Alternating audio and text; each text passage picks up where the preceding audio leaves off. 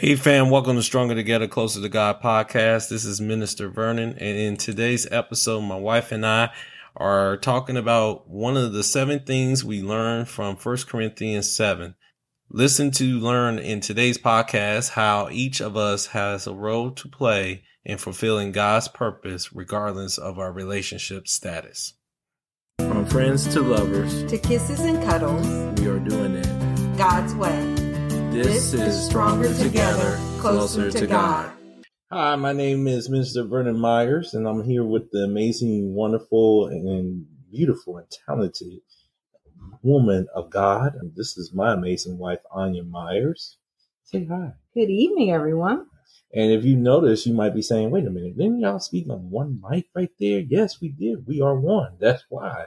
But we also wanted to just let everybody know that Loves and I, you'll hear ourselves sometimes call ourselves Loves and Lovies. Yes. And it's just not a coincidence. That's just what God placed in our heart to call each other. So we're just so excited about it. God has been planting in our seeds is that once a month, let's do dive in discussion based off of the Bible study that we have been placed in our hearts. It was set the foundation. That was what the word of the Lord told us. And he said, go to 1 Corinthians 7. And that's what we are at right now. So, Loves, what did you get from 1 Corinthians 7? Well, I got a lot. And it's, I just to back it up a little bit, I think a lot of times people think that 1 Corinthians 7 is just for the married couples, but it's not. It's for all of us, single, married, divorced, widowed, any marital status that you want to put yourself into. That's mainly, that's not mainly what I got from it, but that was like one of the little nuggets that I got from it. It's not just that's a misconception that it's just for the married couples or for married couples. I think a lot of people think that it's just for the married, but it's. So the misconception that we got right there is that 1 Corinthians 7 is for married couples, and that's not true. It's actually open to all genres of the status of your relationship status. So there was some information to encourage those who were single. There's information in there to encourage those who are dating or courting. There's information there for those who are engaged. There's information there for those who are married, whether you're newly married or seasoned married. There's information in there for those who are going through crisis care, whether it's separated or divorced. And there's some wisdom in there for those who are widowed. So, and that's the beauty of God's word is that there's spiritual principles that can help us become more engaged and stronger than ever in building our relationship, not only to Christ, but build relationships with our fellow man. And so I definitely agree with you. That is the biggest misconception. The second misconception is that a lot of people go to 1 Corinthians 13 when they want to relate to marriage, which is true. It talks about love in that session. But we've learned from our premarital course that we took that 1 Corinthians 7 is the foundation because it tells you what you should be doing. It also tells you what the other person should be doing as well and how to find the one that God called you to be with. And so we learned a lot about that as well. So I would say that would be the other misconception that I got as well. What you think about that? Yeah, absolutely. Yeah.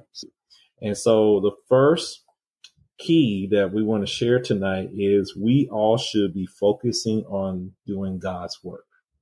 No matter if you're single, whether you're dating, courting, married, or you going through a crisis situation, you should be focusing on doing God's work. And we learned that from reading 1 Corinthians 7:32 to 35. And 1 Corinthians 7:32 says, for a single man is focused on the things of the Lord. And it's also said in 1 Corinthians 7:34, and the single woman is focused on the things of the Lord. It also tells us for the married people that he is concerned about both the things of God. So it says the same thing for the wife. So in other words, we should be doing God's work. And so I know a lot of times we get these questions about, how would I know I found my Boaz? How would I know I found the one that God has called me to be with? Are they doing God's work? And if they're not doing God's work, then that answers the question. You got to remember, Adam in the beginning of the Bible, in Genesis, once the breath of life came into him, what did he do? He was doing God's work, maintaining earth and doing the things that God had called him to do, and spending time with God, through the walks through the Garden of Eden and everything. So that applies to those who are dating and courting as well. What's your take with that nugget that we all should focus on doing God's work? Yeah, I have a question for you. What does doing God's work look like? Well, that's something that you have to talk with the Holy Spirit. Okay. You got to have a conversation with the Holy Spirit. You got to have a conversation. And a lot of times I'll tell you what I've learned. When I'm at peace at doing something, I know I'm doing God's work. I know what I mean by that is when I'm at peace, that means that I feel in a safe place. I just go in a flow. Like if something or someone kind of interrupts it, I get frustrated because I was just in so much of a flow. You hear this a lot with musicians sometimes, artists, when they are painting, whether they're singing, whether they're drawing, when they get into the groove, they just in a free flow. Poetry, I used to write poetry, and that was something, once I got in a flow, it was a good flow. I didn't want to be distracted because I was getting downloaded everything I was doing through the work that I was doing.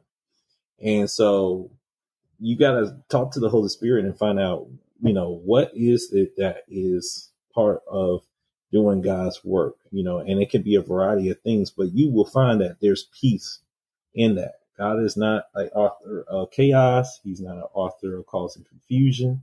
And so when you're doing something that you love, you're working on pleasing the Lord. You're doing those unto him.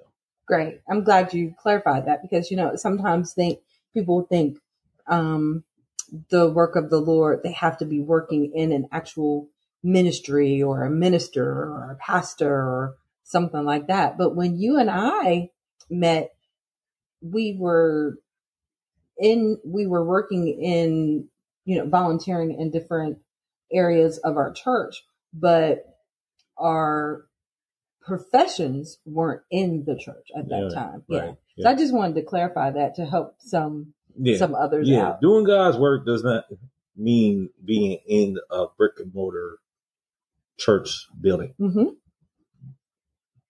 Doing God's work is doing what you've been called to do to serve the people of God. Whether that is being a fisherman, that was doing God's work. You were bringing food to provide for the people. Right. That's why when Jesus came into their connection, he was like, I'm going to teach you how to be fishers of men, because you knew how to be fishermen in the water. Now let me teach you how to be fishers of men.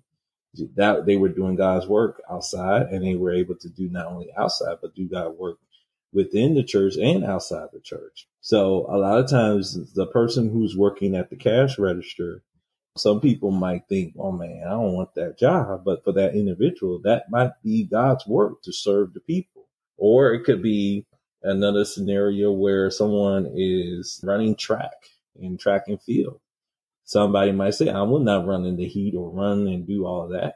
For that individual, because they are able to do the great athletic things that they do, they are able to serve the people of God because they are being the inspiration for others, maybe during the Olympics and things of that sort, to bring home the medal to represent the people that they live. So it doesn't have to be in the brick and mortar of a church building to do God's work. You do God's work in the environment that he has called you to be in. Makes sense. Amen. Amen. Joining us on Stronger Together, Closer to God podcast. Please continue to join us weekly as we share godly wisdom and advice to you. If you have any prayer requests or would like to sign up for a free 30-minute consultation with us, drop us a line at s2c2gpodcast@gmail.com.